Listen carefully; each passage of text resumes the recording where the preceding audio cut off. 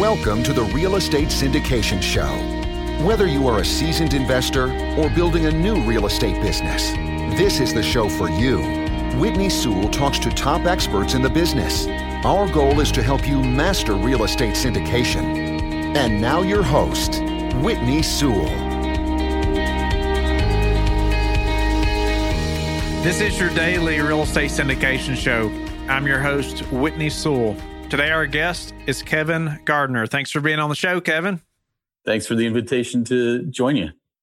After nearly 20 years with Comcast, including time as a Midwest Division Vice President of Sales and Marketing and as an Area Vice President, Kevin left the large cable operator side of the business to oversee sales, marketing, and customer care at James Cable during a time James was trying to liquidate their properties.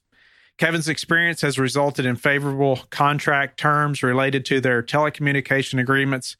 And Kevin is the guy you want to know if you're in the value add business and you're trying to increase your bottom line. And I want Kevin, I want you to start by telling us a little bit, go in depth about what you do and why what you do is important to somebody in the syndication business. Yeah, thanks. Thanks, Whitney. What we do is we help manage utilities. You mentioned a lot of things about cable TV in there, and that's the primary one because that's available in all 50 states. And that's where my experience is. As you mentioned, I was with the cable company. So I was the guy on the other side of the table negotiating on behalf of the cable companies with the property owners. Now we're representing the property owners. So we've got all that information that we know. We know how cable companies look at each of the properties.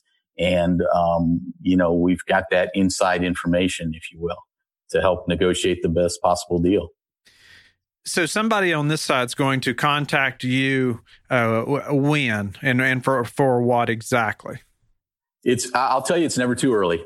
You can contact us before you own the property or immediately after, because we can find out whether or not there's an agreement in place, and we can give you a sense of how much added value you can get from that property by negotiating a cable contract.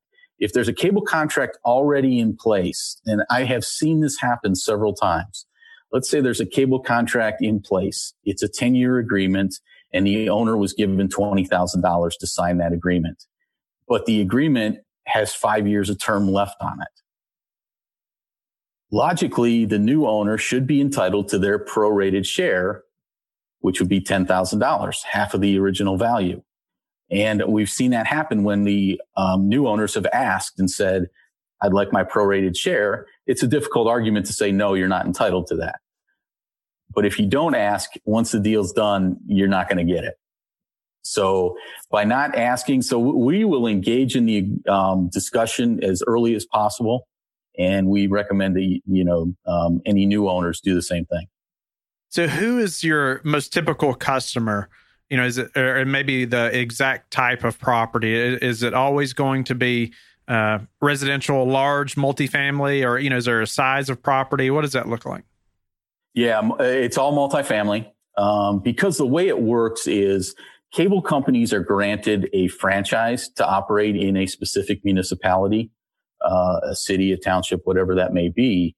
And that entitles them to access the residential customers. But in order for them to reach the customers, the residents, the tenants, they have to cross onto private property, which is owned by the multifamily owner. And so they cannot serve those customers unless they have a right of entry agreement with the owner. And a lot of people don't realize that. They assume that, it's just covered by the franchise, but it's not. And a lot of other people assume that unless they're paying for the cable for their residents, they don't need an agreement. But that's not true either.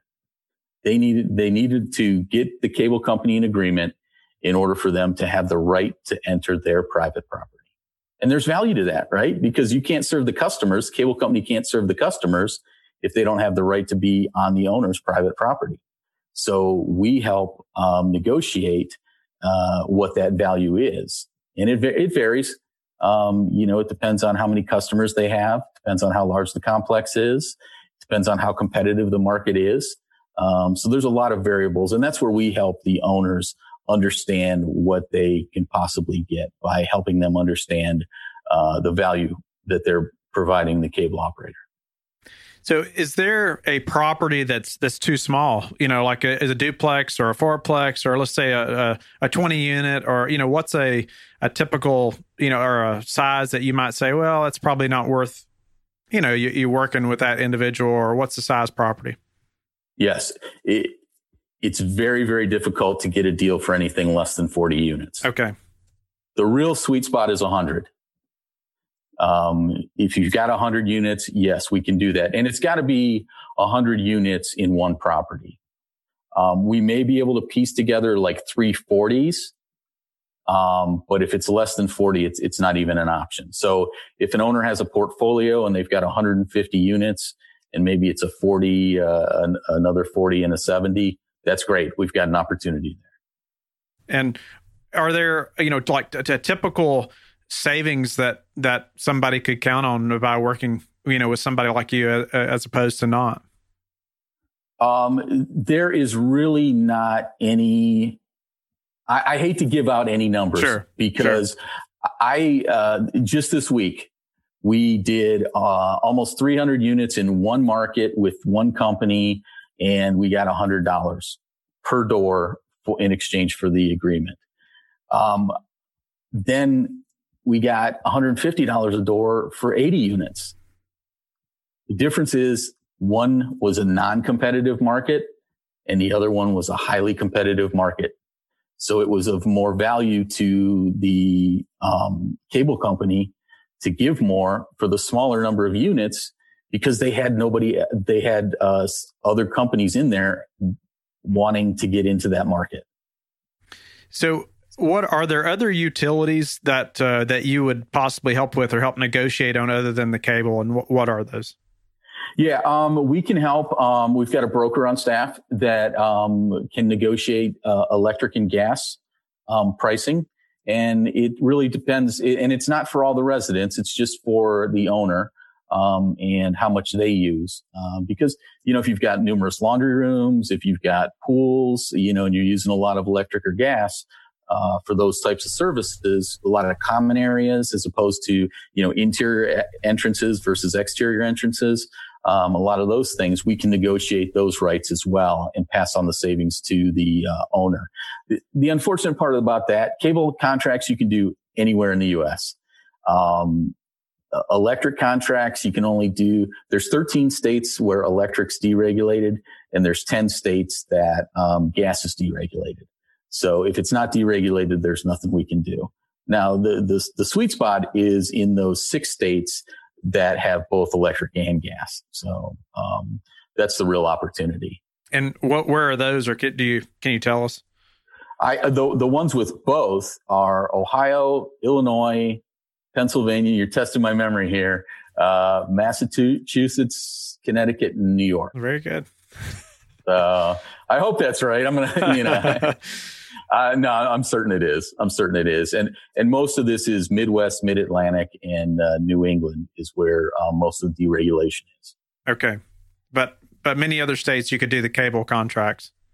Cable contracts we can do in any state. Okay.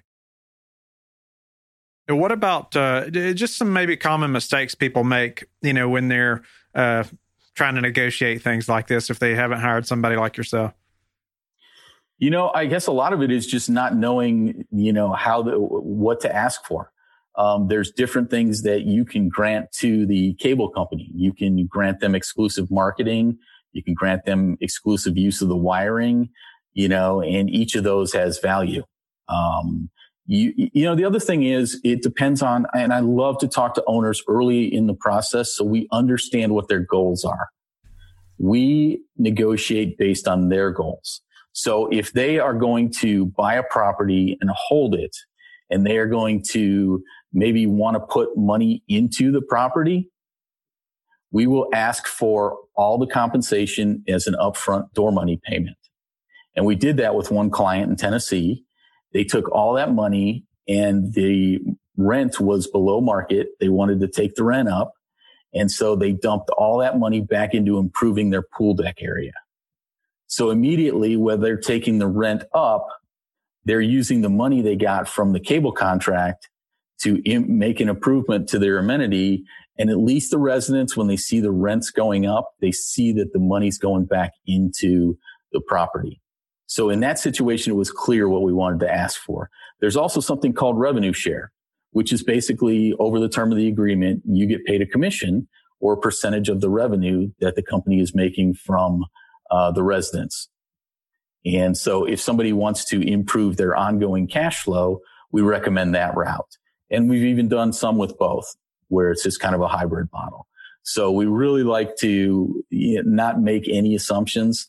We'd rather talk to the owners, understand their business goals, understand what they want to get done, and then make the recommendation and negotiate based on that direction that they give us. So are there some other like examples or maybe some things that's happened recently that would help us to just better understand how to work with you the best, or how our relationship would be the best, to gain the most value or increase our bottom line the most? Yeah, I mean, we may be unique in this. I don't know, but we are 100% commission based. We will do a lot of legwork oftentimes and have no deal get done. And that's okay. I just, when I started my own company, I wanted to work with people I liked, trusted, and respected. And, it's just the way I was tired of getting kind of beat up in corporate America. So we look for win-win situation. We get a percentage of the money we make you, the property owner. And if you make no money, we don't get paid. So, we're in it together. And we really view it as a partnership. And we love working with, people that are new to the business because we know they're going to grow. So we know that sometimes we're just there to educate. I was at a conference 2 years ago, and this guy was just a young guy, man. He's just really anxious to get going. And he asked me about it after I presented. And I told him, I said, we really need to have 40 or more units. And he was like, I've only got like 12. I'm like, that's okay. You keep looking for these and understand when you get this that, you'll have the opportunity to, leverage your property once you get something 40 or more. I saw him a year later at another conference. He goes, I'm about to close on 60. And I was hoping you were going to be here because I was so excited. I wanted to tell you that I'm going to be calling you soon so that we can do some business together. And I'd spent a half hour with him, the year before when he only had 12, explaining the situation to him. And now, we're going to do business. And that's the kind of relationships I like to have, really win-win situations like that. We had a property in one market, and it was just under 100 units. It was 94 units. And the owner, we got an offer. It wasn't great, but it was okay. The owner's like, I'm going to look to expand in that market. And so I'm going to hold. I'm not going to do anything. So we went all the way to negotiating and everything like that. He didn't get any money. We didn't get any money, but we valued the relationship with him. And he came back and delivered 48 more units on a second purchase about a year later. And we now are waiting on the contracts to arrive because we just negotiated a deal that was acceptable to them. So, it's an investment in the relationship and doing what's best for both of us. Nice. No, I appreciate you explaining some of those examples. And, what are some maybe common mistakes or other things that we need to know, in being successful with this partnership and increasing our bottom line, with these utilities? I would have to say that, a lot of people just don't know to ask and look into this. We've got the experience to do that. And we'll be very honest with you. And our goals are aligned, right? Our goal is to make you money and as much of it as possible on these items. A lot of people just don't think to ask, or they assume it's either under contract or it's not under contract. So what should we be asking? Give me some examples maybe of how I know if it's, if there's a lease or if there's not, or what type of lease maybe, on these utilities while I'm going through my due diligence. Just ask for the agreements in the due diligence. And if they tell you there isn't one, call me and let me check. It may require a letter of authorization from either the current owner or the soon-to-be owner. But once we get that, we can verify that. And a lot of people, if they don't have it, if they didn't get one in their due diligence, they assume there isn't one. But oftentimes there are. I think, as we talked earlier, if a property is under a 15 or 20 year agreement, which, believe it or not, happened years ago. Now you don't see anything, 10's kind of the standard.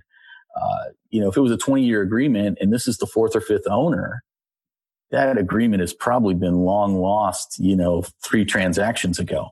So you just got to check, just got to do the due diligence. And we do all that for nothing. If we find an agreement and say, yeah, you know what, guess what? You're under agreement right now and there's nothing we can do to help you. We've given you that knowledge. And, when that agreement expires, we're pretty sure you're going to come back to us and say, hey, it's time to do business now, because we helped you before. If they hand us some kind of agreement, what are we typically going to be looking at? And what do I need to know when I'm looking at that? Yeah, look at the dates and the terms. We see so many of these that have auto renew clauses in them. I had one about 6 months ago that had a notification. It auto renewed for a 2-year period unless you gave 6 months notification. Wow. And I'm sorry, I'm wrong. It was 3 months. 3 months. And we missed it. They sent it to me and they missed it by a day.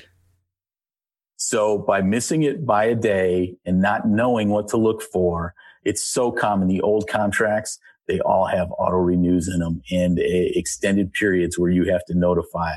And why would they not let the auto renew? They all let the auto renew go. And you're not getting any more money because in some cases there was either no money associated with it, or the money was already paid and there's no extra money for the auto renew periods. So they're really missing out. So definitely look at those terms. The other things are, what rights have you granted to them?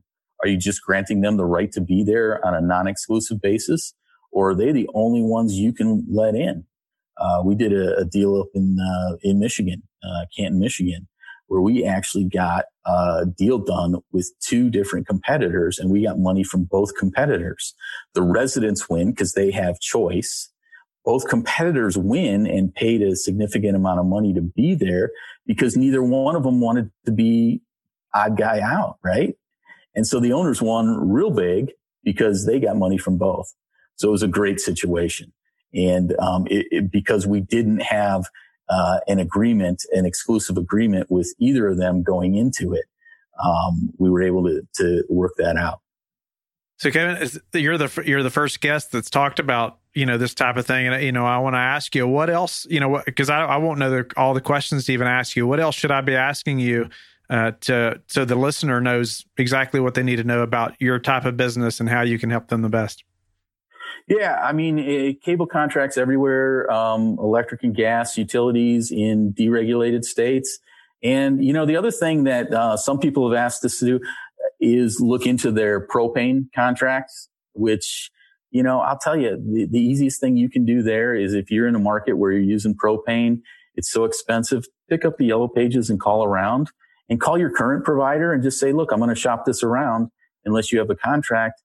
And they'll usually cut you a better deal because they don't want you to shop it around. And the same thing with your trash deals, trash removal. It's an easy call. Take your invoice, call the number on the top. We can do this all for you, but it's just as easy for you to do it. And then you don't have to pay us anything when they reduce the rates, because most times they will, unless you're under contract. So just, ask. So Kevin, what's a way that you've recently improved your business that maybe we could all apply to ours? I'll tell you what, I think it's the same thing that you do. It's networking. It's just, I listen to your podcast and I get leads on people who are in the business and reach out to them. I'm going to promote your show, because you're helping me get my word out. It's just partnerships, right? We're not competitors. We're partners. We're all in this together. There's enough to go around. And I work with some great people. I've appeared on a couple other podcasts and, I've been a speaker and a sponsor at different events. And, we all have value that we can help each other grow. And I just recommend do the next right thing and network, and, the business will take care of itself. Is there one thing, if you could pick one thing, what would you say is the top thing that's contributed to your success? Dumb luck? No. I don't view it as work. I view it as business, and I view business as a hobby. I enjoy what I do. I really do. I didn't used to when I was in corporate America.